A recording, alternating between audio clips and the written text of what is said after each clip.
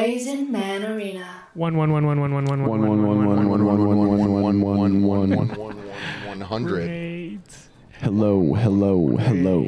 Welcome to Raisin Man Arena. It's Tuesday, May 2nd, 2023. I'm Felipe. I'm Sam. And I'm Steve Smith. We got Steve Smith with us today. No, Sarah, she's in Vermont. Or I thought New Hampshire. Sorry, New Hampshire. My bad. She could be in Vermont.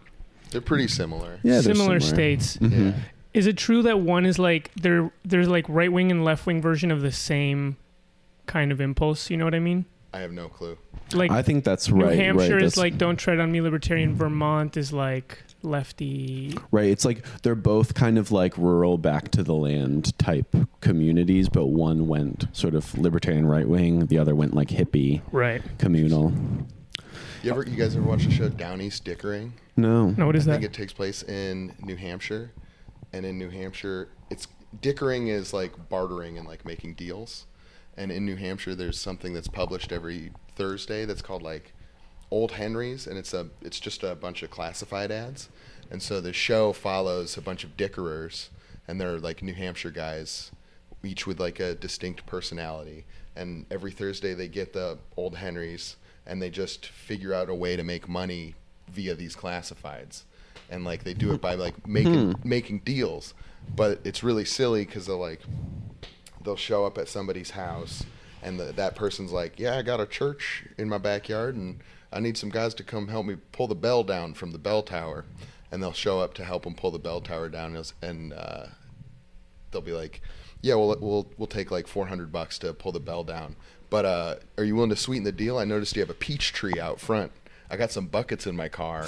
Wow. And I fill it with peaches, and then I'll get the peaches, and then I'll go sell the peaches. And this is New Hampshire? Yeah, I think it's in New Hampshire. These people are straight up living in the 1800s still. It's amazing. It's a really good show.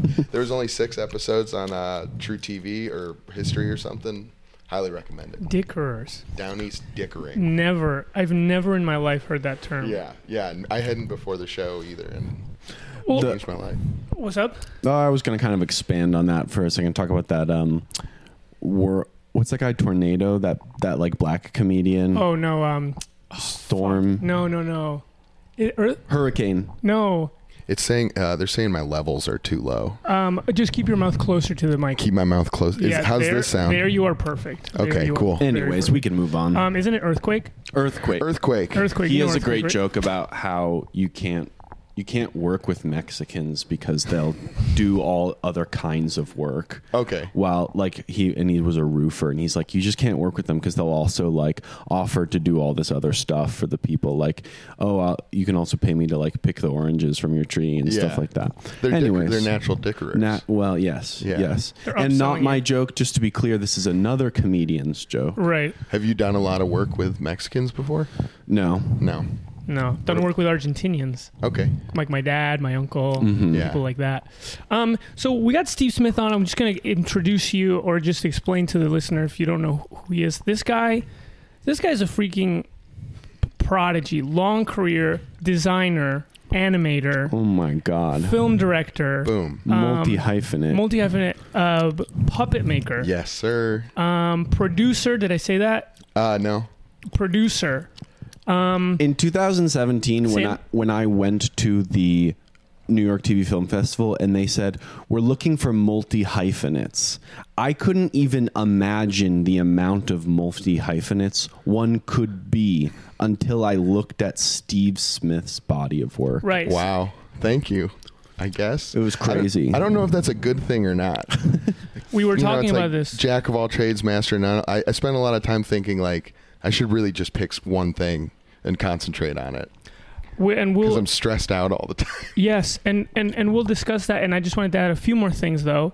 So you've made music videos for a long time. Made music videos for Jerry Paper. Yes, sir. Worked with him a lot. Recently for 100 Gex. Yes, sir. You made their tour poster. I made their tour poster. I did the layout for the CD. The one that you liked? The one that I liked with the onion. Wow. Felipe Yeah. has been talking about that tour poster to Interesting. anyone in the house who listen. Yeah, he Really? loves that poster. I keep wanting to convince Simpletown to let me make posters that look like crap. Burnt out. But it's a fight because they want them to look nice. No, I think the Simple Town design is great. Oh, thank you. I really love the new Limp Bizkit looking logo. Sure. Oh, thank you. Okay, perfect. Yeah. Great. What were you gonna? Just because I think, Felipe, you self-sabotage because you're like, or you self control because you're like, oh well, we're not like clouded enough to make crappy posters. I see. You're right. People don't even are know just gonna think what it's we trash. look Shit, like. Yeah.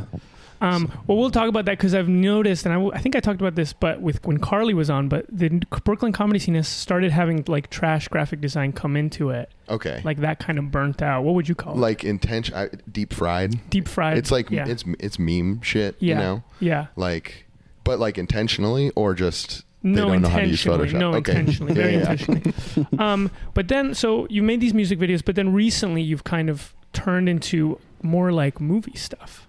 Right. Making short films. Yeah, movies and short films. I'm trying to like move into narrative stuff and like make movies. So I've been writing some movies and getting jumping on as producers for other features and that's what I always wanted to do. It's like I don't think anybody's end game is music videos, but they're really fun to do and it's easy to get them. It's a lot easier to get those going than it is like a narrative thing. Totally. Yeah. Yeah. Well, still, even your films have, at least, they have like your artistic direction is like a big part of them. Like you're making puppets for them, making monsters for them. Yeah. Puppets, monsters, creatures, ghouls, Goonies, goblins. Yeah. Exactly. Worms. Yeah. So I don't know, Sam. Do you want to like? Yeah, well, I think it's best to start at the beginning. This could be kind of a loose conversation where we kind of walk through your career and then we stop to talk about interesting things or topics that might interest us. Sounds good. But let's check the chat real quick. Let's go. Hi, Felipe. Redacted Emotion says, hi, Felipe. Napoleon Bonaparte says, Steve's levels are way too low. This is old. Television.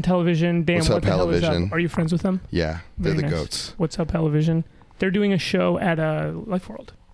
That's amazing. Yes. Yeah. They did one at Braindead in November, and it was great. I hear it was really nice. I didn't go. I was in Detroit, but The ad looks fire. Yeah. The ad they made for it. Yeah, they're amazing. I mean, they make like exquisite corpse feature films that are animated over a course of 2 months, and they're brilliant, super funny, great guys.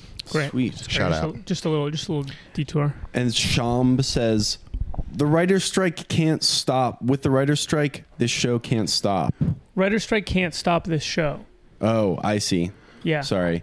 Right. If you want to support the writer's strike, you can listen to Raisin Man instead of watching television. Right. That's right. I wrote some questions I was going to ask y'all, Okay, cool. but I don't know if I'm allowed to ask them because of the strike. Well, we're not WGA. Okay, fair So we're enough. happy to scab But, answering but questions. Yeah. if you scab the WGA, might not let you in later. True. That's true. Yeah. Yeah. That's true. You got to be careful. Yeah. Tread lightly. Yeah. But this has been my last 24 hours. So so we're treading on open wounds here. But Treading on open wounds. Yeah. You do not want to tread on an open wound. anyways, Come on. So you're in the suburbs of Detroit. I'm in a Right? Yeah, I'm in a small town that's actually surrounded by Detroit. Okay. So for all intents and purposes, it is Detroit, but it's a separate municipality called Hamtramck, 2 square Got it. miles. It's like Okay. Detroit is like a castle, and you're the hamlet within. Yeah, exactly. And fun fact, Hamtramck is the second most densely populated city in the United States after New York City. Really, Yeah. but not. It's not as big. It's just It's not as densely big. It's populated. 2 square miles. There's only 30,000 people in it. But that's a lot of people in 2 square miles. Huh. Okay. Yeah. So you're used to kind of the hustle and bustle Oh, that yeah. you've experienced over here in the last week. I come to New York and it's nothing. I literally got lost on the train last night for like Really? 2 Yeah, hours. that You happens. got lost inside of the train. You're going between train I cars, just was like walking up and down, and I was just like, "Which one am I on? Fuck!" So did you start as a 3D guy, 3D animation guy? I started doing graphic design and banner ads for TeamCoco.com. Wow. On the Conan O'Brien show. So I was Wow. like doing all of the banner ads, and then I ran the Twitch channel for a little while, and I was helping with the design of their mobile application and website. And I was just like, for the website of things, the go-to guy. Was this right out of school? This was right out of school. I got it a week after I graduated college in 2012. That is so They were still using banner ads back then? They were still using banner ads, and they were paying a lot of money for banner ads. Banner ads. Yeah, it was Wow. like peak BuzzFeed. So Team Coco at the time was like going for BuzzFeed listicle style articles. So it'd also make all the graphics for all of those, and those would be like written by the writers that work for the website, and they're pretty good stuff. Yeah, I don't doubt it. I remember that era. But before that, were you like animated? Like, what was the thing that you liked to do? I went to school for experimental animation with a minor in live action filmmaking at the College for Creative Studies in Detroit, which is a car design school. Okay. So I was in the entertainment arts program at a car design school, which was very interesting. I mean, that's what Art Center is, and they got a good program. Yeah, and it's like, it's funny because it's art school, but there's jocks. Yeah. Like car design guys are like the jocks of art school. So there's like frat parties. There's not actual frat parties, but it's like, it's art school, but it's also college. Not everybody is like into it for the art. Some guys are like, I'm going to be fucking rich. And they are. A lot of, like, everybody I know that does that is wealthy. Very. Damn. When in the RISD world, I always thought it was furniture people that were kind of the jocks. No, the jocks were the industrial design people. Industrial design. Okay, Yes. so there was industrial design at RISD too. Yes, okay. furniture was like kind of, it was more like Patagonia, like a little more outdoorsy vibes, you know? Oh, But still like masculine, nice. I'd say. Anyways, but Gorpy. more gorpy. Got it. Yes. Yes. I learned that this week. Gorpy. Somebody said I was a gorp guy, Interesting. and I kind of didn't realize that about myself. I've heard until- crunchy. I mean, that's Crunchy's crunchy good. means. Yeah. My term for it always was like granola. Yeah. Yeah. So, but I guess I'm curious. Like, what were you like cartooning, or like what was your? This is what it is. I read they used to do Flash animations, and that's how I started. So I'm kind of curious about what you used to do. I used to do like Flash animations and stuff. Did you put them on Newgrounds? No. No. Are you anti? Yeah. No. I definitely put them on Newgrounds, but I would hate for people to find them. Are they under your name? No, they're not under my name. I have a few things still on Newgrounds. Yeah. That's great. Yeah, I started on Newgrounds, which was great. Awesome, like community of like people and, pressing each other to make dumber and dumber shit. So I started doing that, and then I was sort of doing that all through college. I made a couple music videos in college. One for Homeboy Sandman, who's a rapper on Stone's Throw. And No clue. I won a Flash animation contest for Stone's Throw. Do you know this record label? No. It's like MF Doom and Jay Dilla. Okay, Jerry cool. Papers on Stone's Throw. Okay. I've actually done a lot of music videos for Stone's Throw over the years. But yeah, I was just doing like goofy cartoons. But the school I went to didn't really want us making short films. Like if you go to like what's the animation school in LA? Cal Arts. Yeah. Like if you go to Cal Arts, they're like you make a film every year. Yes. And like our school is like, we don't want you making films, because they wanted to prepare us to actually like work in the industry. Yes. Which was a really weird move, because they also didn't have any connections in the industry. So like they were preparing us to work in the industry. So there's like a lot of people I went to college with that were like really ready to like enter the industry, but then with no contacts or anything after school. So meaning like, because I know some film schools do that, where it's like you all like 10 people work on one film, and someone just does sound for 1 year. Right. That's all they do. Right. No, this was more just like, we're doing pencil tests for the first 3 years. Bro. And then you make a film your senior year. And by that time, like, we hadn't learned any of the principles of like filmmaking at all. So like everything was kind of a mess. I don't know. This was experimental animation? Yeah, well, What there was like industry were you- experimental and traditional. So I would like fluctuate between the two. So I was like animating with like paper and pencil for like throughout college, and then doing a lot of like video stuff. That was sort of like peak data moshing era. Sure. So I was doing a lot of that. Yes. Like I was making a lot of like Tim and Eric-y, data moshy, glitchy videos at the time. Yeah. Yeah. Yes, I was actually just watching one of them just now, and I was like, wow, this transported me back to when I was in school. Wait, which one were you watching?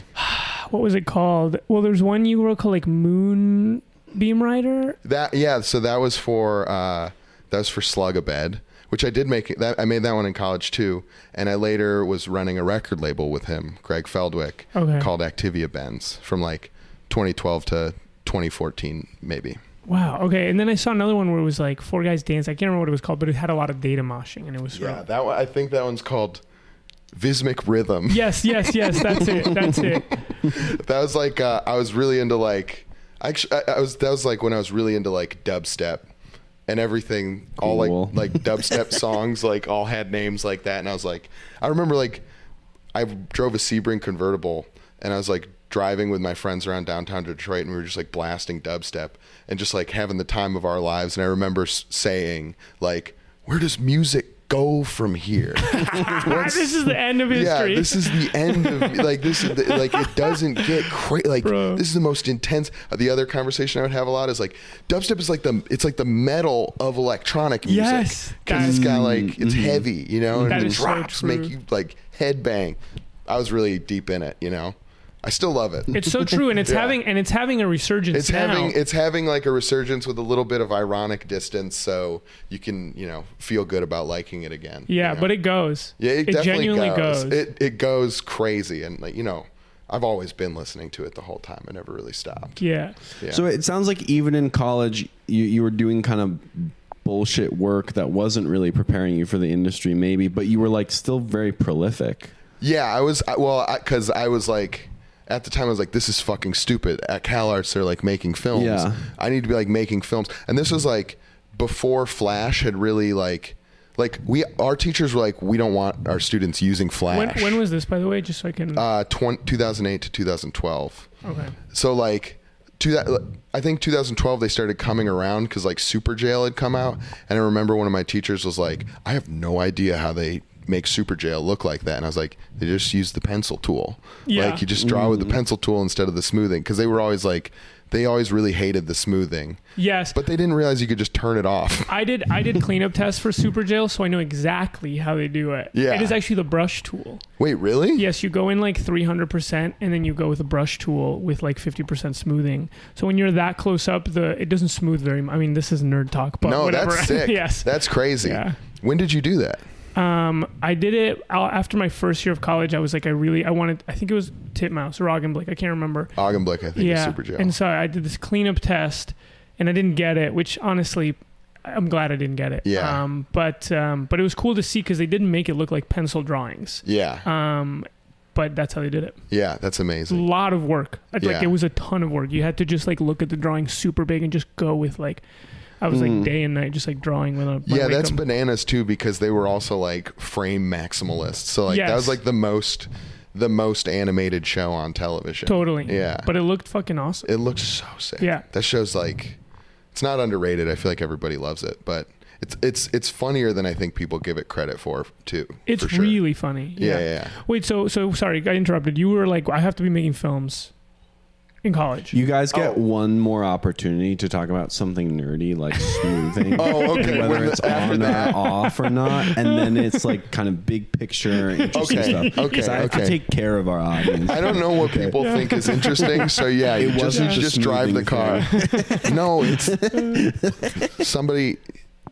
Or we have some industry. Well, I'm just seeing if somebody was. Yeah, Loving his that. teachers Commenting on didn't go on Homestar Runner.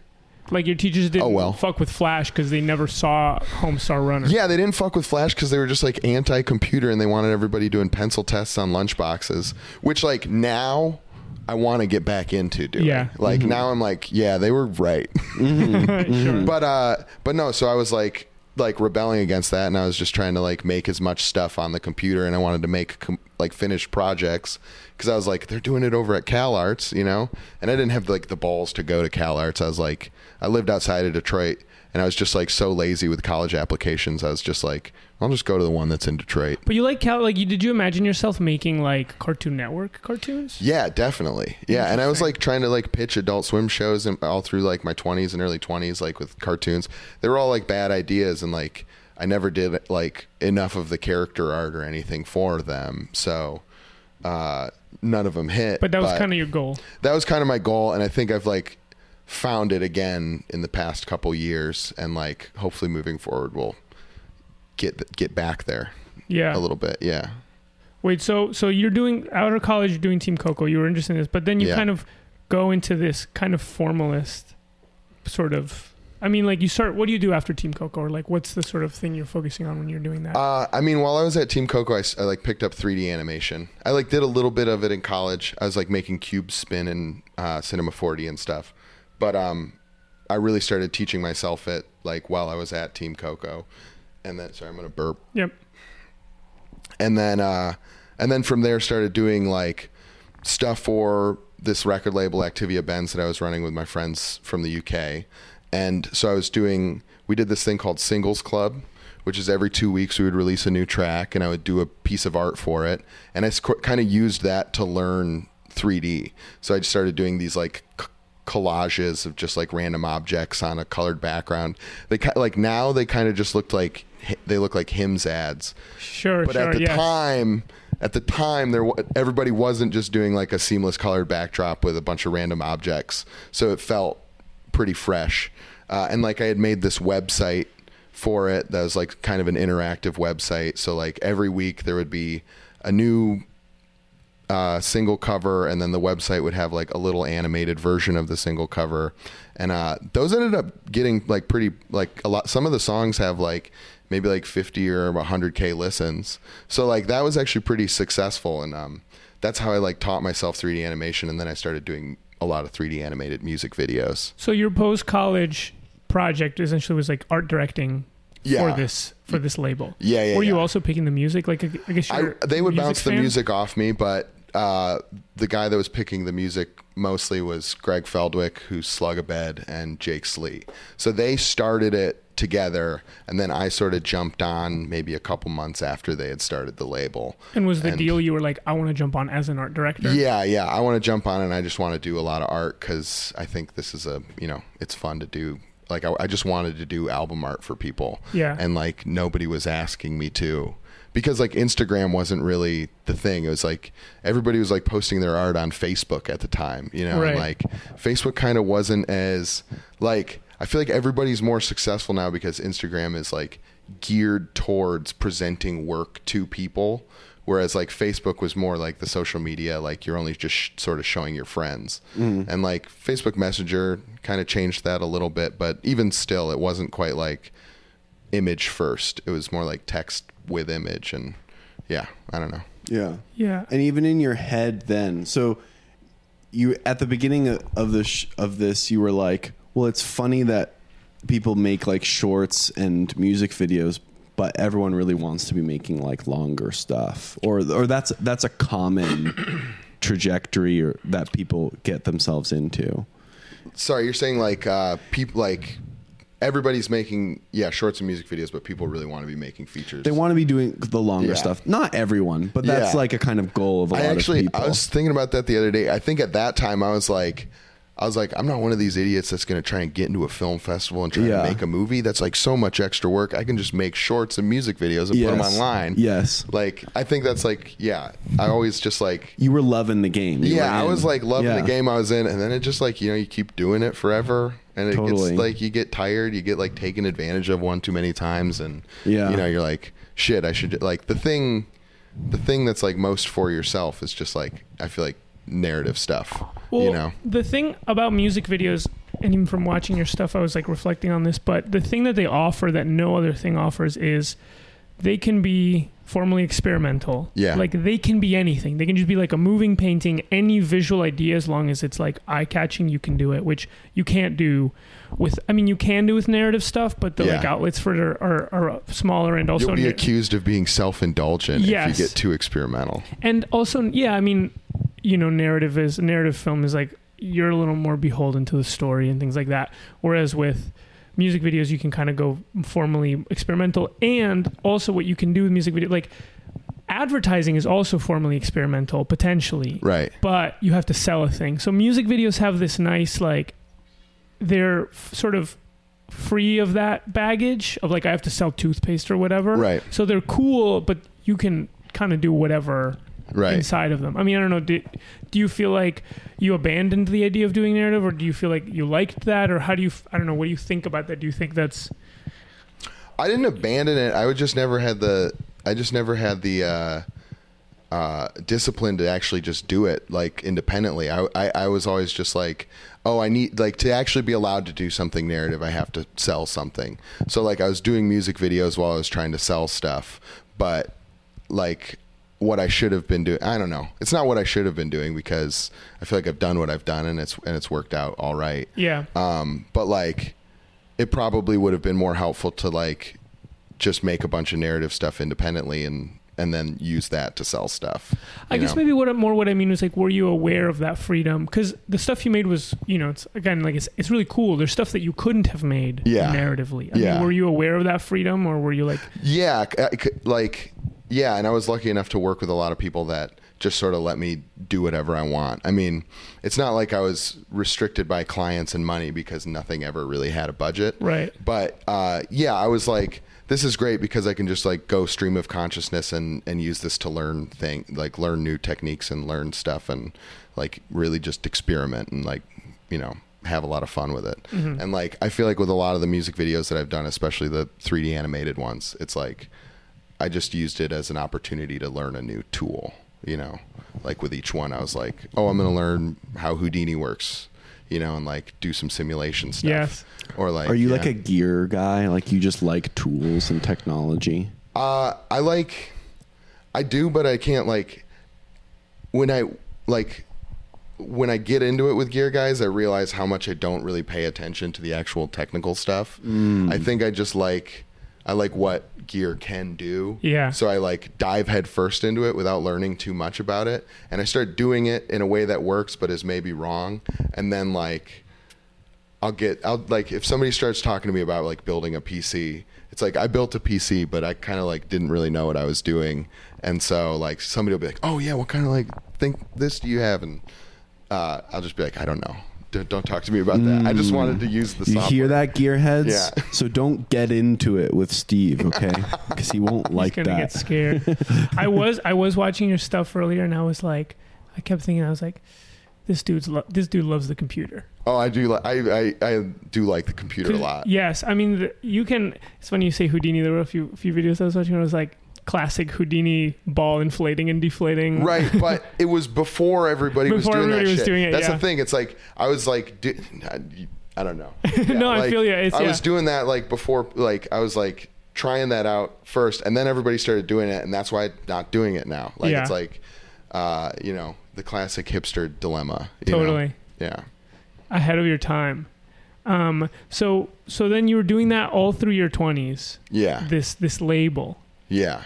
Well, not all through my 20s. I think it was like, it started in 2012 and then it sort of wrapped up in 2016. So like, early mid 20s, I was doing the label. Mm-hmm. And then I sort of moved on to just like doing music videos more. Like, so like the second half of my 20s, I was like doing music videos. I was working as a TV editor at Absolutely. I was working on a show called The Dress Up Gang. Oh yeah, we've seen that. And then I also worked at Snapchat for a little bit doing the face filters, which was fun. Oh really? You made some of those? Which ones did you make? None that I think you would recognize, but I was responsible for like figuring out how to do the joint system that led to the dancing hot dog. Whoa. Yeah. That is cool. That dancing hot dog. Is that at the top of your website? You figured out joints? I just like that. I just like to tell people. Yeah, that's cool. Yeah. It was cool. Working at Snapchat was a trip. I was only there for 2 months because like we just had a couple meetings and I was like, this is evil. Like what I'm doing here is evil. Like we're fucking with people's heads. Like they were just like, we need to make them addictive. How can the hot dog be addicting? Yeah. There's two things that I tell. We're gonna give them too many joints. One was like to like we would like tailor beauty face filters to like stuff that Kim Kardashian liked, because when she used a filter, everybody used it, and that was for like beauty filters. And then for weird filters, you were aiming to get Jared Leto to like your filter, because when he used a weird filter, everybody else would use it. Those were the king and the queen of Snapchat. Yeah. They were the king, at least in like 2017. And then the other thing was like, there's a meeting one time where they were like teaching us sort of how to contour, because it's a bunch of nerds that like don't know how to contour, but that's like essential for like the beauty stuff. And And like at the beginning of the meeting, the lady that was doing it, she was like, and I know some of you guys might be thinking like, what's this going to do to people's like psychology? Like, is it going to like mess with their like beauty standards? And we'll get to that later in the meeting. And then they just like, never did. And yes, it will. And that's the point. Yeah. And that's the point. We're going to make them dependent on us. Wow. That's so funny that it's like, just don't even say it. Like if that's the mission you're on, just don't even bring it up. Right. It's like, why? I feel like they felt like a responsibility to acknowledge it, because it's like, once you say it out loud, it's like, okay, at least we know. Now we're okay with doing it or something. I'm not sure. Is that the closest you've come to evil? Yeah, definitely. Yeah, absolutely. Like, because they also made us like go on a retreat that was like the retreat that the owner went on when he was in high school. And it was just like so stupid. I remember like sitting in one of those circles and they were like, name one thing that's like changed your life. Bro. Like, it felt very like self-helpy, like est style. Like, it sucked. You remember we had a meeting with Snapchat like early on when Simpletown first came to New York. Yeah. And they were like making these short TV shows. They wanted to like make TV for Snapchat. And this dude was like just not our vibe. I wish I remember some of the things he said, because he had some funny like turns of, it was very like LA vibes. Yeah, we went into like a burner office basically somewhere in Soho, where there was just like computers on the floor and stuff like that. Like no one was rooms. there. And then he like took us into a conference room, and he seemed like really coked out. It was like 6 p.m. and he was like, all right, I only have 15 minutes and I'm on a flight back to LA. And then he was just explaining to us like what they wanted, and he showed us clips from a show, and it was just like, it was really good, right? It was really good. Yeah, he was like, it was awful.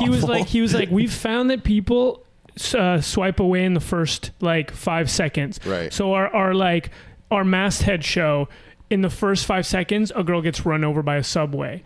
And that was the mandate. It was like every 5 seconds, major plot point. And I thought that was actually, I was like, that could be a funny like constraint, like first 5 seconds, like you someone kills themselves. Second 5 seconds, like they kill themselves again. Like you just keep upping it.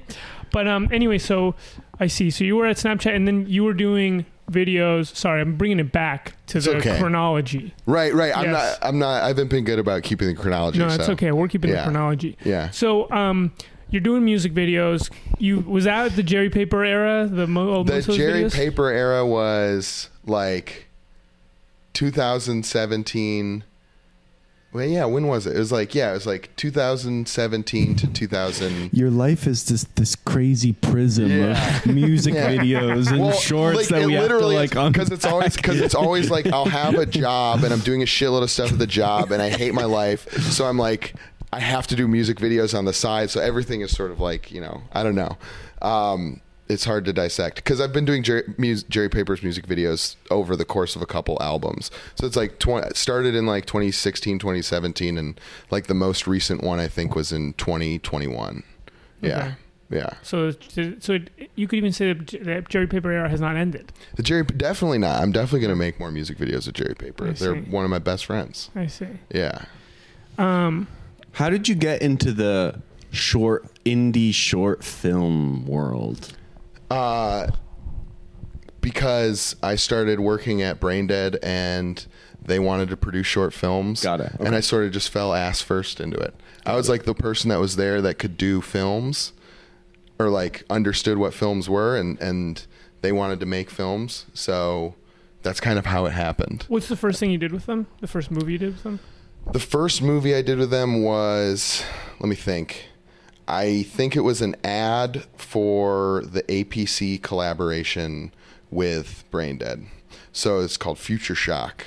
And it was like these kind of like nonsensical little 20-second vignettes that were just to like promote the clothing collection on Instagram. And then as we started making more of those, we like divested it from the product, and we're just like, oh, the product could just be the shorts. And then we started commissioning shorts and pilots and trying to like get TV shows sold and stuff. Sorry, go.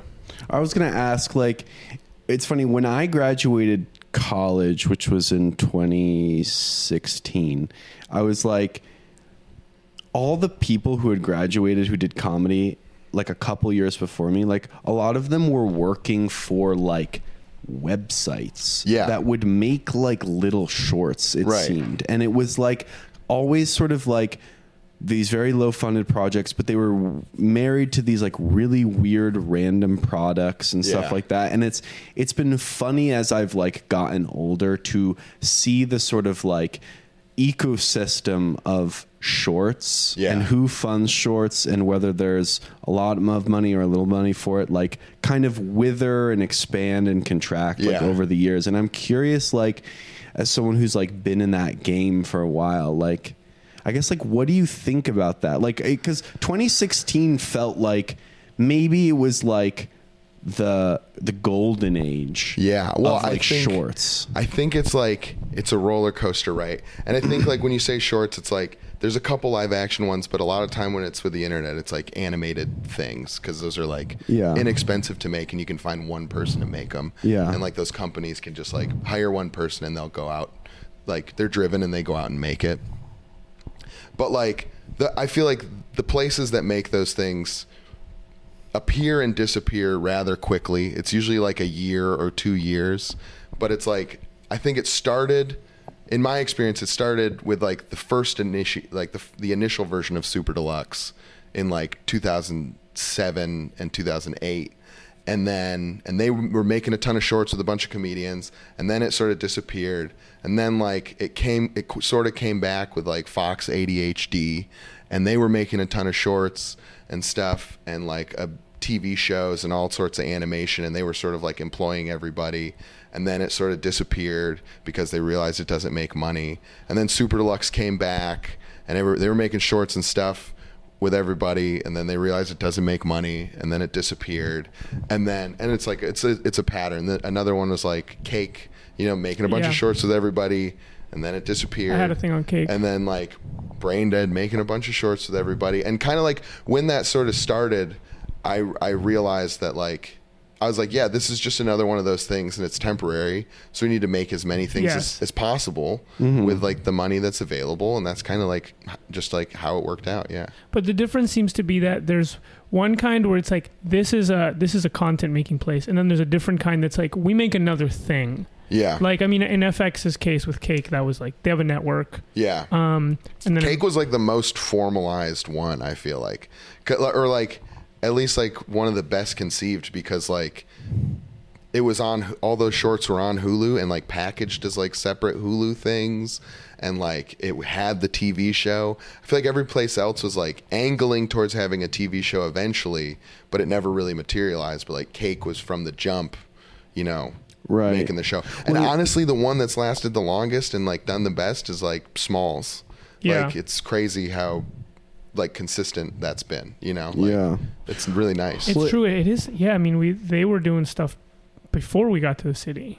Totally. Oh yeah, I mean, like I think like there's like in its infancy, like Smalls, Adult Swim before, like pre-Smalls had something called Keith Crawford, which was all of these one-off web pages, and like they would and like as they were making those, they were starting to commission a lot of like short films and stuff, and they would like put them on Keith Crawford, which was just like a section of the site with like a grid of like you could select things. They were being curated by Vince McKelvey and Young Jake. I made a couple websites for that thing, sort of around the Snapchat era as well, and like right before it. But I don't remember where I was going with that. Yeah, and that was like back in like 2014, 2015. So like Smalls has been doing it consistently, Right. And like it's become more like concrete of a thing as time has gone on. Yeah.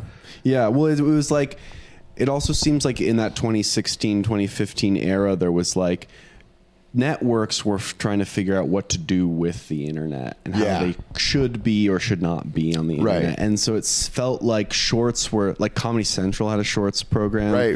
And so it felt like for a short period of time that everyone was like, yeah, we'll pay you to make a little thing. Yeah. And that was, when we moved to the city, at least that was like the game we were like trying to get into, was like pitching these weird little shorts that had these like micro budgets.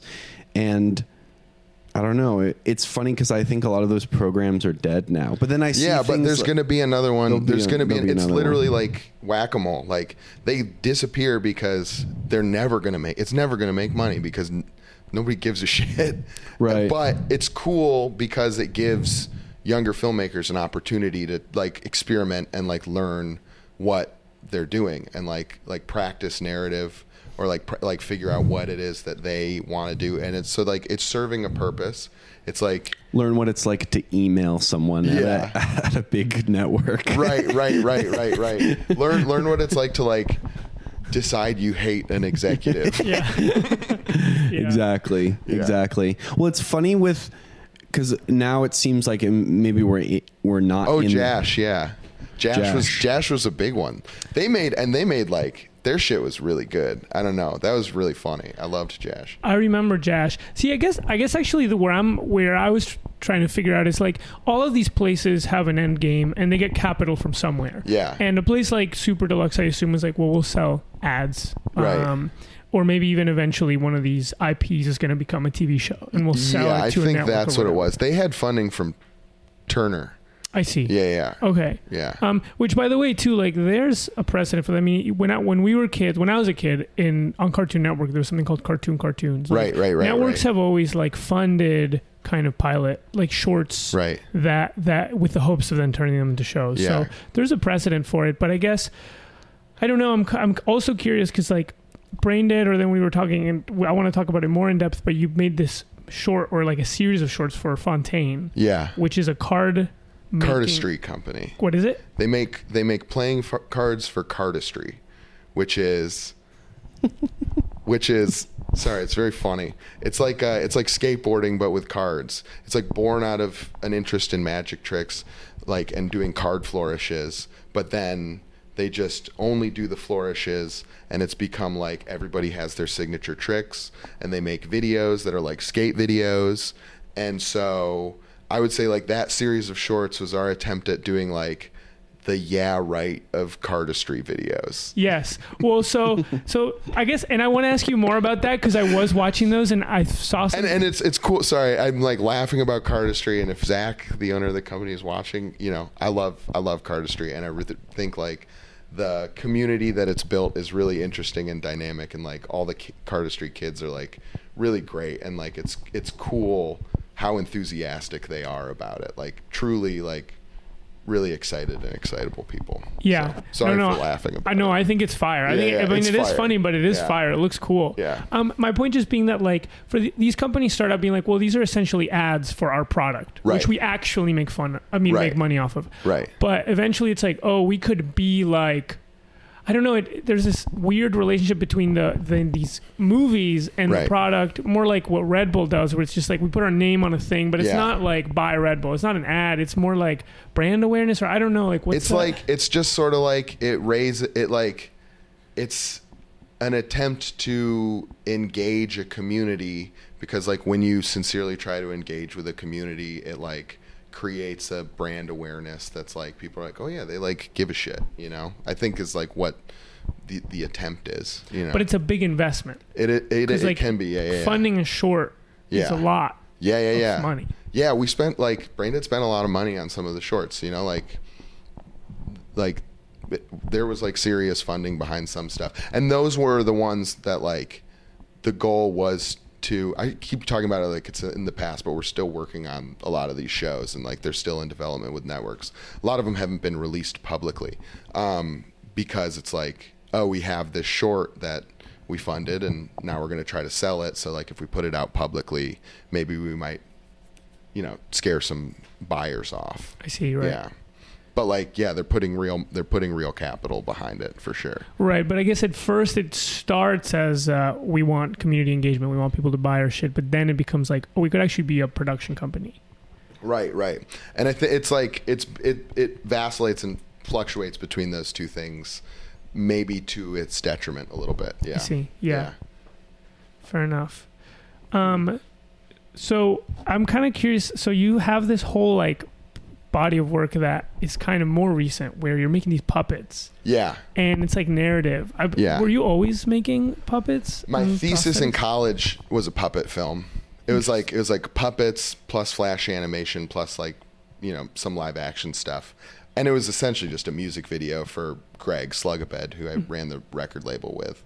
But yeah, I always was interested in it, but I was living in LA and I was like in a small apartment and didn't really have the opportunity to like build some things. I made some bumpers for Adult Swim that had some puppets in it that I don't think ever aired because they were trash. But I was making puppets in my early 20s. And then I left LA in 2019, and then I got a house in Detroit and have a big garage, and I have like the space to do it. So I've been doing it more frequently now. And a lot of the puppets that we've made haven't been seen publicly because they're like either parts of feature films or like part of a TV show that's just not out yet. But I'm really excited to start sharing those with people because I think they're like a new dimension to my work that'll, just be exciting. And I'm excited to share them with people. Yeah. I was watching some of this puppet stuff, and it was making me think of like basically like the 90s, like shows I used to watch as a kid. Like dinosaurs. I was thinking about dinosaurs. I was also thinking about Mystery Science Theater. Hell yeah. Which had really funny puppets. Yeah. But then also this kind of like characters, I don't know, in outer space, this kind of like futuristic kind of vibe. Yeah, the short you're talking about was an ad for Braindead. The one Gotcha. Yes. With like the shark and the little critter fucker. Yes. That was like a promotional ad for like a surfboard that they've released. Oh, that the shark surfs on. So the surfboard the shark surfs on is the product. And then there's like some t-shirts and stuff. But so they like came out at the same time. But I think it just confused people. Like people were just like, "What the like? Is this a short film? What the fuck is this?" But I didn't really mind because I was like, "This is an opportunity. Like, I have a little bit of money to make something that's like narrative, and they're allowing me to just like do whatever I want. So great, yeah." So is that kind of when you started writing? Like, or I mean, I guess you'd always been doing narrative stuff, but like, what do you feel is this sort of latest batch of narrative work? I think that started with a short I made called Slugs, which is like another I made for the first round of short films we made for Braindead. That's like when I was like, yeah, okay, I want to like make a little narrative thing, and that was probably the first thing. I tried pitching a couple shows to Adult Swim in my 20s, but like to no avail. And so like that was kind of like the first narrative short I've made. Right? No, actually the first narrative short I made was called Piggy, which was for Adult Swim. And we've seen Piggy. Yeah. With Clay. With Clay, yes. Clay, yes. Yeah, Did you write Piggy? I wrote Piggy. Yeah. I see. Yeah, it's a lot shorter than I intended it to be. I really want to release like a director's cut of Piggy because I think... Is it a feature? No. No. It's just supposed to be like 16 minutes, but the TV cut's like 8 minutes. I see. So I think like the pacing's off. I don't know. We don't need to, I feel like everybody has thoughts about the things they make like that. Sure, Totally. yeah. Totally. Hey, it's all right. And pacing's a big one, a big thought that is often had. Yeah. What do you think of yourself as a writer? Do you feel good as a writer? I'm learning to feel good about myself as a writer. Like I've been writing like a couple features, and I'm like really starting to feel really like I think like I always sort of psyched myself out because I was like, oh, I'm not like smart enough to be a writer, or I don't really like think about narrative or character enough to be a writer. But I think I've become more comfortable with just being like, yeah, my stuff's just really simple and straightforward. And maybe it's not like super layered, but I think a lot of the stuff I like is pretty straightforward and simple. And like any of the deeper meaning is just like extracted later on and not really my responsibility to like worry about. Like David Lynch talks about ideas, and he's like, an idea can be an apple, and that's your idea. and that, I like, as stupid as that sounds, I'm like, yeah, okay, that's great. I actually have a ton of ideas because I used to think I didn't have ideas. Yeah. But I have like a fuckload of ideas. They're just not like a complete narrative, So like, yeah, I'm becoming more comfortable with myself as a writer. Yeah, I've actually found for me too, like when I was writing the t-shirt shorts, I was like, oh, actually the best writing is not complicated to do. Right. It's like a character makes a promise and then he breaks it. Yeah. Or like a character needs a thing and it's kind of hard to get, and then he gets it. Like I actually think that's kind of the ultimate the holy grail of like writing is just like a simple yeah, simple like little stripping mission, it and down. in the middle, all the stuff you fill it with is the interesting stuff. If you're like a director, like you're like, I know the vibe. Like really, the mission is like a vibes mission, and then the story is just a way you can like justify right all the formal things you want. All to the do. fucked up 3D bullshit. Yeah, all the fucking that's twisted, scary. trippy. I'm on the weird side of the internet again type What of shit. the fuck did I just watch? Yeah. Do you ever get comments like that? Both of us constantly. Yeah. He must have been on LSD when he made Yes. this. Yeah, what the fuck did I just? Sometimes I'm like, my stuff is not that weird. It's like, not. It's not. Your stuff is like extremely like not traditional. Like the way I think what's so great about your stuff is like the like subtle like transgressions that you make against like the formal structure that you're working within. But like that's crazy. That's actually kind of crazy that people are like, this is way too fucking weird. I think my theory is it's like looks like an Adult Swim show. My theory is people who want to react but don't I don't know, they don't have a developed sort of part of their brain that like can come up with something original to say, and they're like, well, I want to react, so I'm just going to say something that's a little bit out of the box. You think all your fans are idiots? Some of them must be, because some of these comments are sorry. No, most people are great. Most of the people who like my cartoons, or they compare it to a show that it's not like at all. Yes. Yeah. Like this is giving Midnight Cowboy vibes. Yes. You're like, this is not the that one at other all. show that's like 1% weird. Yes. What did people say on the last little ED that I posted? Someone said something like, it feels like doing psychedelics without taking the drugs. And I was like, it does not. There's no way this is like doing psychedelics. Yeah. But what do they even mean? It's like doing psychedelics without taking the drugs. Oh, I see. Like watching this is like making a psychedelic you have a trip. It's like the card ads, it's like about creating a community and identifying a community, so that's what the animation's for too. Just identifying the guys. Breathing a community into existence around silly little animations. Around watching cartoons that make you trip balls. Yeah. Do you feel like, so in this, so when I was watching the stuff you made for Fontaine, and I watched the old stuff that they made. Yeah. And I theorized that it was before you came on. And what old stuff did you watch? I don't know. I just went on their YouTube and I like looked at old stuff, and I was like, oh, this stuff feels like a person who maybe hasn't thought too much about branding. And then like you made a series of shorts with this character that has like prosthetics on his face. The Fever Dream stuff. And then you're like putting in like break beats and you're putting in like dubstep. And I was like, oh, this is a person who thinks about branding and has like a vision. Do you feel like, what is the relationship between how you make stuff and the idea of branding? Because I really like brand. Like, I mean, everything I do for Simple Town, I like love the idea of branding is really fun to be like, oh, a cool vibe that you see online and you like have, it makes you feel stuff. It makes you feel like this is cool. But, when you start making work and thinking from that perspective, it's kind of different than if you're just making a film. Yeah. I don't know. What do you think? I think with Fever Dreams, I just like, that was like one of the first projects I did with them. And I was looking at how expensive the cards were. And like, I was thinking about all these kids that really like it. And I was just like, we really need to give them a cohesive experience because they're spending a lot of money on this stuff. And like, you kind of just have a responsibility to make something that's like fun and narrative and like funny and like interesting and fun to engage with. And I think that's like, that one was actually probably like, I think one of our most like cohesive and successful project. We did sort of like 3 big tentpole things like that. And like, those were like a set of like, cause it's just a deck of playing cards, Wait, I should just answer your question about branding. I don't think too hard about it, to be honest. Mm-hmm. But I am sort of just like anal about things feeling cohesive. Like I want the fonts to match across things. And like, I want the product to integrate with the narrative that we're presenting really well. And like, with that one, I was kind of like piecing a bunch of stuff together. Cause like, we designed all of the decks before we realized this was going to be a cohesive set. So the decks aren't really cohesive. So I was like, how can we like, put these together in a narrative that makes sense? So I just created this like puzzle cube that like is very sort of like, Are You Afraid of the Dark? Kind of like minimalist, like steampunk like vibes and like circusy. And it sort of like lended cohesion to the sort of like variation of all the decks.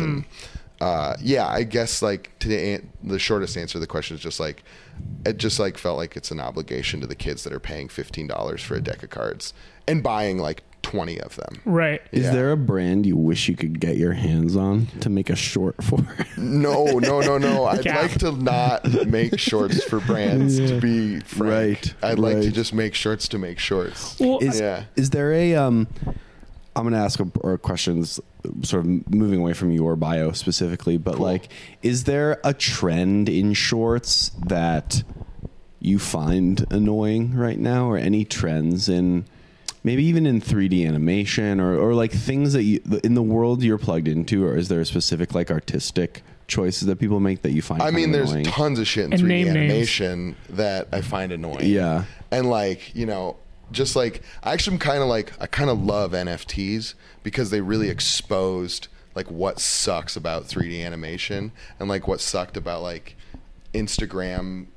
Like a lot of 3D animators, and I'm guilty of this myself, were like just making work for Instagram, you know? And like they were making stuff that was just sort of like, oh, this is like kind of trippy. It's a morphing face. And I made a short like that for Adult Swim in 2017 that's called Facelift. That's just good. It's just really good. Jerry Paper's face scanned and morphing, and it's very trippy. But then like people just like, and that like has like 6 million views or something because people are like, what the fuck is this shit? So like that type of stuff, like in my own, like I'm kind of sick of that. Yeah. I'm kind of sick of like 3D animation for 3D animation's sake, you know, or like being like, yeah, this kind of looks like shit because it's cool. Like we're like fucking with the format instead of just like learning how to actually do it. And like, so that's like something I don't really like. I'm trying to think of one in like live action shorts. It's hard to be like super critical of like live action shorts just because there's so much that goes into them. Yeah. And you're just sort of like, whenever one exists, you're just like, good for them. That's like, Yeah. great. Like I'm really happy they pulled together and got that many people together to make something that's like cohesive. But some of them just suck, you know, but that's okay. It's a format that's there for people to experiment with. But I also think it sounds kind of like sometimes the stuff that you used to do is the stuff that then you later on hate the most. Yeah, big time. Because I don't know, like all of those things you named were cool at one point. Like talking about the Houdini ball expanding or whatever. Yeah. There's a point where that's cool, and then you do it and you are sort of swept up in the same like excitement that everybody else is going to be swept up in when they get Houdini. And then later on you're like, it's because you did it. You're like, well, I'm past it. Yeah. I got Steve was past on the it. ground floor. Everybody should get past every it. time. I don't even know if it was I was on the ground floor. It's just like I was doing it right at the same time as everybody else. I still like my Houdini ball expanding videos though, because I think there's an element of composition and Yes. the thing I always obsess with 3D animation is like a reserved like cinematography, because so much of it is just like, oh, we could put the camera everywhere and it's going all fucking crazy and and like I was always trying to I've always wanted to just make like live action narrative stuff, so I was using that as an opportunity to experiment with cinematography. So I still think like, even though I was on the trend wagon, I was still I like to think I was still trying to like bring something more to the table, like that's a little more filmic and like dynamic and exciting for people. Yeah. Well, in theory, there's nothing wrong with a head exploding, depending on what you put around it, or like if the goal is just to be like, look at this cool technology, then that doesn't last. But if it's in service of a bigger idea, it does. A head exploding has always been cool since time immemorial, we might say. Big time. True. It's just how you do it, you know. Yeah. It's very true. When the cavemen sat around the fire, that was what they laughed at. So wait, they would smash each other in the head with rocks. Right. Yes. I did want to ask. I guess maybe I'll just come back to the other thing I asked, because the Bodega Alien the latest thing you put out? No, I did one music video for 100 Gex. That's right. come out after that, and then I have another one coming out soon. So, but the Bodega Alien was end of January. I see. And that's like narratively, I think it kind of like falls apart as the episodes go on, but like there's scenes in that I'm like, yes, this is what I've wanted to make forever. Yes, and it looks awesome. This is what I've like had, like the scene with Edie, where Edie and Lewis are going back and forth is like, yeah, this is what the feature's going to be. Like, this is what I want to be like doing. Yes. So now I'm just going to try and like figure out how to get more money to do more shit like that. Cause that's like the vibe that I've been trying to hit. I feel like totally. It's kind of like verite, but yeah, with science fiction in it. Yeah. Right. I think that's a good vision. I guess the reason I ask is because just talking about, I'm going back to the old question, but it's just okay. thinking about branding, I'm like, it does start to sort of strain on the identity of the product itself, where it's like, there is a connection to the product, but it's also like, well, it's also a thing that's interesting, kind of going off a little farther down the path. Yeah, because I'm being self-indulgent with those films, big time. Yeah, and so what do you think about? Do you think there's still? I don't know. Are you sort of like, well, I'm getting away with it, or do you feel like it's? I don't know. What's? I don't feel bad about it. I think in all those instances, that product sells pretty well. Yeah. Like the Fontaine cards, when a drop goes up, it's sold out like almost immediately. Like the kids are like buying the product. It's like a kind of like a hype beast adjacent thing already. So like this is just adding to it. This is just like making it more engaging and giving them something else to engage with beyond just like either the cardistry or the design of the cards. You know, it's just like one extra cherry on top for them. Yeah. You know? And well, it makes me think too, and this is also going back to an older thing, but the way that Adult Swim was always explained to me was that like basically they sold all their ad space. Yeah. They sold it off of Family Guy and Futurama. Right. Which they showed earlier in the night. And then all the shows that are like the Adult Swim shows were from like midnight to like 4. Right. So it's like all that stuff is sort of gets people excited, makes people interested in the brand, but it's sort of subsidized by the like moneymaker. Right. I don't know. It's like an interesting relationship between like making money and then what is the value, what is the purpose of the more experimental thing. Yeah, I think the purpose is always just like there's a person at the company that, you know, wants to make art, and so they find a way to do it.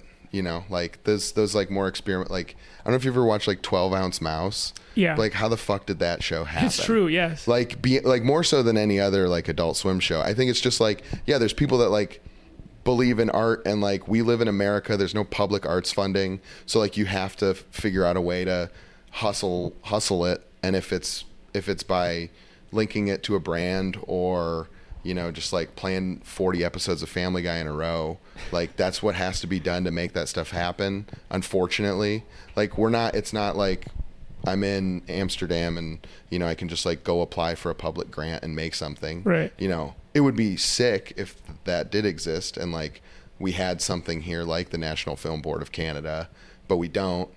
We have corporations, right? And so we use them. Well, it's funny. When I was in college, maybe I've told this story before, but when I was in college, I remember, I don't want to even say the name of it. I don't know if this person would ever find out about it, but there was like some kids there was a couple who was like, we want to start like basically like a super deluxe style website. Yeah. Like an outlet. And they asked me and a bunch of other kids in the film department if we wanted to spend a summer basically like getting subsidized. Yeah. Like they would pay for us to stay there and they would like buy a film from us. Yeah. And it sounded really awesome. I wanted to do a thing with Simpletown that summer. So I said no. I was like, we're Simpletown's already has a project.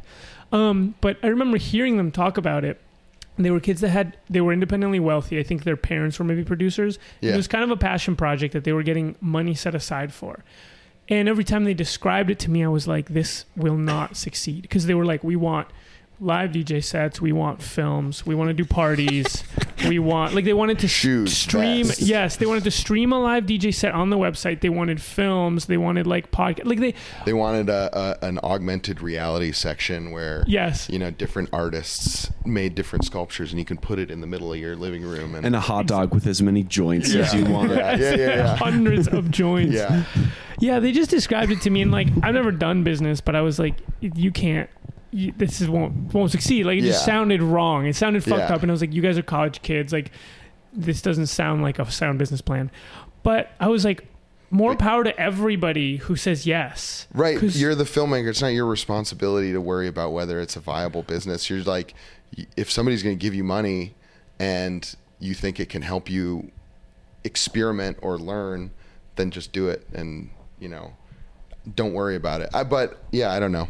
I don't know if that's the way to totally. I mean, I think what I felt that summer, the insight I got from that, and I'm not saying this is the case with these sort of companies you've worked with, but I do think it's like you kind of wait for someone to be making a mistake, because Right. that short films don't make money. Like Yeah. we know that, and it's like I'm waiting for someone with a lot of money to make a mistake, to be Right. like, I want to try it, and then you in your head you're like, it's not going to work out, but thank you, like I'll Yeah. take it. Yeah. And you're sort of just taking advantage of people who are making a mistake, basically. You think you're taking advantage of people though? Like, I mean, I mean, like, this is what all indie film finance is. Like, and like, it happens on a lot larger scales than just like Super Deluxe and little tiny cartoons. Like most movies that get funded don't make any money, and somebody's losing like $2 million, and they're just, but like, they get to be a part of a movie, and that's like fun and exciting. Yeah, I don't know. No, maybe you're right. Maybe Like, money doesn't fucking matter. No, it's true. Maybe yeah. they're fully cognizant of the fact. Yeah. Like the point is just to make the work. Right. That's like, to take it back to like the film financing in like other countries, it's like the government's not like, I guess like the point of it is like to make that country seem more interesting and dynamic to outside people. Not to like come there or do business there, but just be like, yeah, like Germany's sick because I saw this German film, and like German filmmakers are doing really exciting stuff. So they're like, their goal is to just like, it's actually just like the same thing as the brands. It's just like, we find interesting people and they make interesting stuff with us, and it makes us seem cooler, Yeah, and it also brings like business where it's like you have lighting people, and now suddenly all these German lighting people are employed, or like you're just employing people from your country. It's a way of doing right, and it's government subsidized, but they're not thinking like we're going to make money off this, right? Yeah, and so I think a lot of like film investors kind of know that it's an altruistic investment. But like, they get to go to parties and like do go coke, to film festivals and like do coke. Yeah. They get to meet stars, Ryan Phillippe. Yes. right. Yeah. I don't know if I'll cut this out, but I remember someone telling me that the guy who funded RachelOrmont.com, do you know this movie? I'm familiar with it. Yeah. Was just like a dude has a lot of money, and he's like a guy in his 50s who just like loves Cumtown, and he would show up on set with like a Cumtown t-shirt. That's hilarious. And he just wanted to be around those people. Right. Good. Yeah. Like, if there's somebody like that, Yeah. let them fund your film, and you shouldn't feel bad about it. Like it's already a struggle enough to try and get money to like, now once you have it, be like, am I being a good person? Like, True. No, like, I don't. Yeah, it's not even feeling a hang up. It's more like, yeah. No, I think you're right. It's not even that even in this example that I have of the summer, it wasn't that I had a hang. Although with these kids, I was a little bit like, this is gonna crash and burn, and indeed it did. I think that like a weekend they broke up, and it was just like drama, But yeah, no, I think you're right. I think that I'm ignoring that personal sort of egotistical or like kind of like wanting to be part of something creative. Yeah. I would make little cartoons for the Department of Defense. Oh, big time. If they paid me. Yeah, CIA, Super Deluxe. Well, Super Deluxe was a psyop from the beginning. Yeah. Yeah. It's known. I knew it. Yeah. Yeah. I knew it. Hello, Hey, Brian. Nation. Great. Well, we've this has been great. I mean, I would keep talking honestly, but we are also at the hour, and I don't know if you feel like shit, you have that was to, quick. Yeah, what goes quick. Yeah. I can keep talking for a little bit. Trying to think what other shit we could talk about. It's definitely. I more. had some questions I wrote on my phone. Oh for you yeah, guys. ask us the questions. Oh, we had a good This is me conversation at stabbing. Disco Kino, but I can't remember what it was. Do you remember what this was? I don't remember what we were talking Most about. podcasts are about replaying conversations that you had That with you a person already in Is real that life. what it is? No, Oh, not okay. this one. But sometimes it's funny to, like, when I see Sarah and Felipe, I'm like, what were we talking about? That was really interesting a week ago. That we could talk Could about we on Raising replay Cain. it? Okay. Do you fart in an Uber or do you hold it in? These questions are dumb as hell. I do sometimes fart in public by accident. Not in public, in an Uber, in the car. I would hold it in. You would hold it in. What It about you, depends Sam? who's there. Yeah. If I'm there. You're not worried about the If driver. Felipe's there, no, I wouldn't do that to my boy. Well, I got an Uber once and he was deaf, Yeah. and so I could have farted then. So you Yeah. shit your pants. He was deaf. you still wouldn't have heard smell. it. That's true. Yeah. That's true. That's true. Well, Yeah. after COVID, they got a little plastic. Like all Right. Uber drivers got a little plastic just screen, so you can just hotbox it. Yeah. I'm looking at my questions. I'm realizing they're almost exclusively about smell.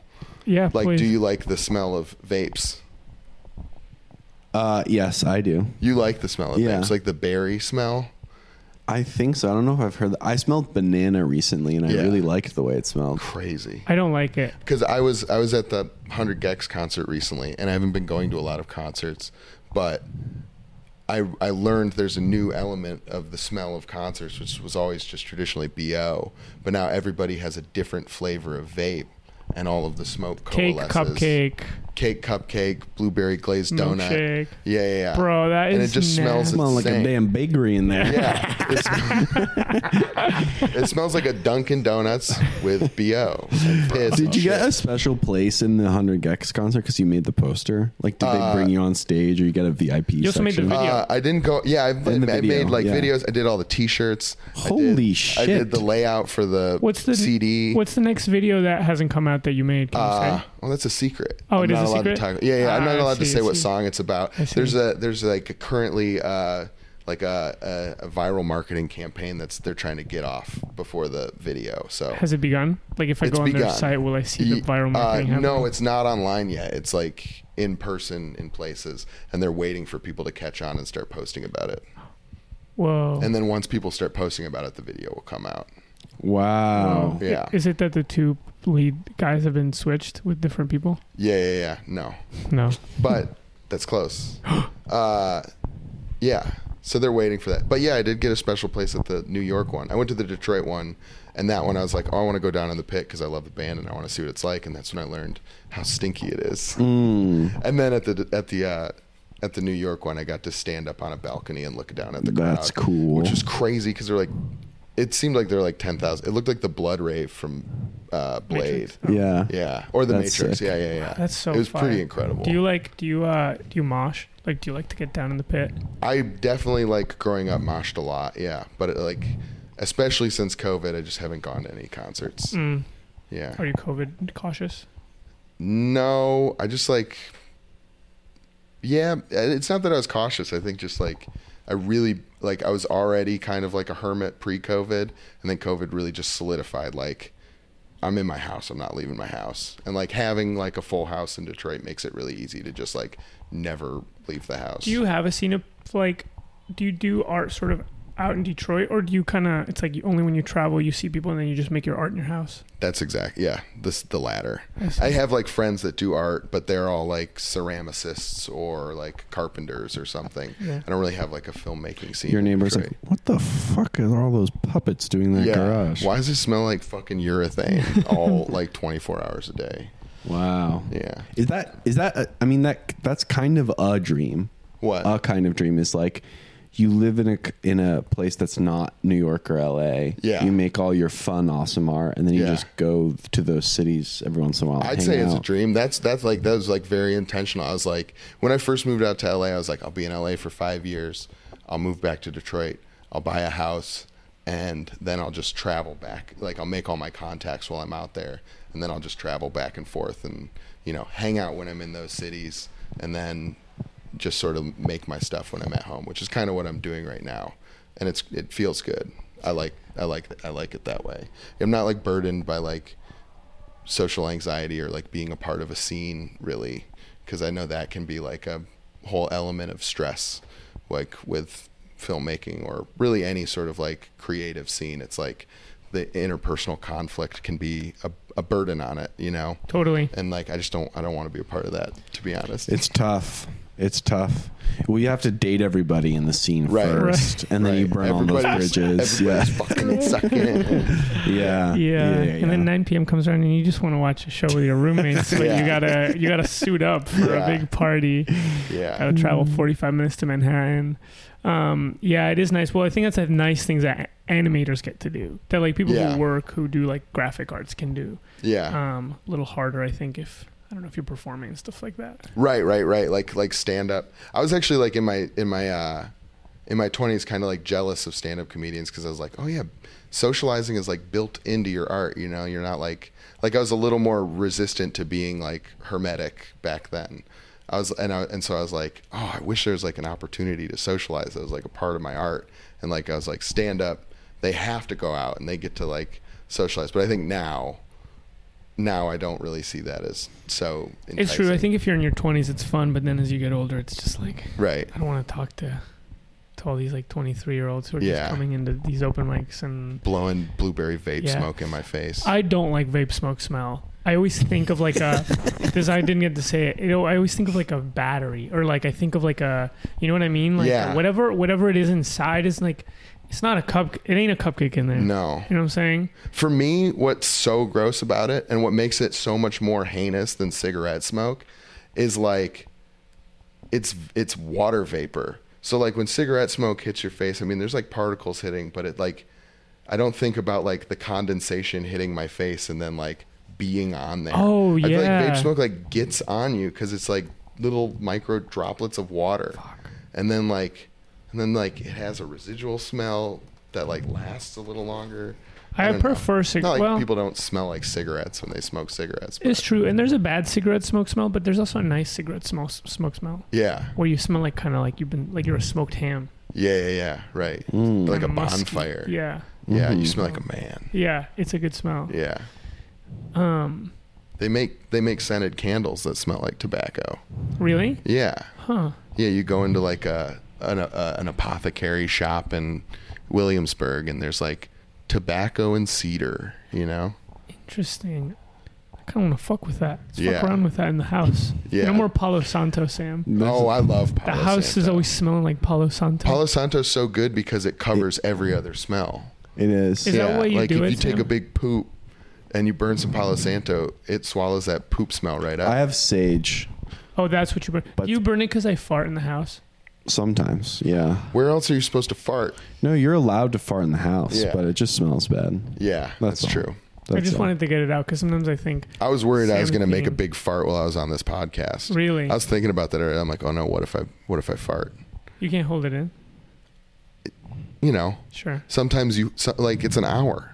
Yeah. You know, I'm Sometimes supposed to hold a fart in for an hour. So true. Luckily, it hasn't happened. So true. This is what the chat's been waiting for. As soon as we talk about farts, the chat Yeah. goes wild. You guys like farts? You like dicks? I'd say let's do one more question and then I Okay. feel like we're good. That sounds great. Okay. Do you have a question? No, I thought you had a bunch of other one more fart of my questions for us. Okay. 1 second. There's a couple of them. Let's make one more good point, and Yeah. then let's call One it. more How fire. do you deal with the armrest on an airplane? Do you lean away from the person when they're occupying it, or do you occupy it? Like, what do you do with the armrest on an airplane? It's so tight. Like, are you sitting there? Yeah. I want to use it, I want to use it too. and so if they're using it, I wait until they like reach for something, Yeah. and then I grab Right that away. And then what do you think's going through their head? This motherfucker. Like he stole my damn armrest. You're And then like, they're waiting for you to reach away to take it. So it's a Right. push and pull. It is a Yeah. push and pull. There's a whole psychodrama that happens, and also depending on what you've done with your bag or where their legs are, you're Yeah. like, well, I can take the armrest actually because you have the aisle seat and also your bag's bigger. So Right. it's like you develop this whole story. Well, Right. you are making these calculations in your head. Yeah, you don't want to be unfair. Sometimes I Right. give the armrest if it's like Same. it's If like it's oh a this fucked up person. old lady, If it's Yeah. a really fucked up old lady, like she has one glazed over eye and She's like like her wig's stapled on her head. yes, you gotta give it to her, bro. But yeah, I'm usually bigger though, so I usually feel entitled to take the armrest. Yeah. See, I'm the exact opposite. I'm like, because I'm bigger, I have to make myself smaller so that I'm not intruding on their space. Well, that's kind. Yeah. I don't know if it's kind. It's stupid. I should think like you. I'm bigger. I deserve more space. Do you ever? So I should be more like you can be small. You're small. You know. Do you ever, when you're sleepy and you're falling asleep, you ever want to put your head on your neighbor's shoulder? Absolutely not. It would be kind of nice because we do so much to not put your head on. Like that would be the ideal thing to do is put your head on their shoulder. Yeah. But we have these they have those little wings on the pillow that it's like a sorry excuse for Yeah. like it barely your head barely stays on Yeah. there, And then you get those like neck pillows, which sometimes work, but you really have to dig them into your neck in order to come back. I have a neck pillow that attaches to the headrest and stabilizes your neck, and you buckle it shut, and it just holds you in like a position. And then someone Like you're in the jacks you hospital. off. Yeah. And then I have a small robot that I place on my penis that sucks my dick for the duration of the flight. It straps you to, Yeah. to your thighs. Yeah. It's like some sort of HR Wow, Geiger that device. sounds sexy. That lets me suck my dick for the whole flight without and your anybody noticing. hands are handcuffed. Yeah, and you're yeah, screaming. Right. And I have like a series of concentric piercings on my legs that attach to a metal device that like I place lifting above you the. Yeah. Like It's like a Cenobite. Your mouth is gagged, and you're like, Yeah. bro, that would be flying in style for sure. Yeah. But yeah, sometimes I do be thinking that. It's like, let me just lay my head on you. Yeah. I'm the fucked up old lady you're sitting next to. It's kind of sweet too. You have a little moment with the neighbor. Yeah. You kiss him on the cheek. Yeah. Yeah. No, the stuff I do on planes, like I do think I'm like I try to keep myself sort of small, but I'll lean forward and then I'll like bring my legs up and I'm You bring your That's legs crazy, up. I pull man. my legs That's like this and I crazy. like Do you have shoes on? no, but with my You take feet. your feet. You take. If you were take your sitting shoes next off. to me and I didn't know, I'd be like, stop. Yeah. Stop that. Who's this? I would press the button that caused the stewardess. Who's this psycho? I saw an Instagram video that's like this person who's like, my personality is I love coffee and that's my brand.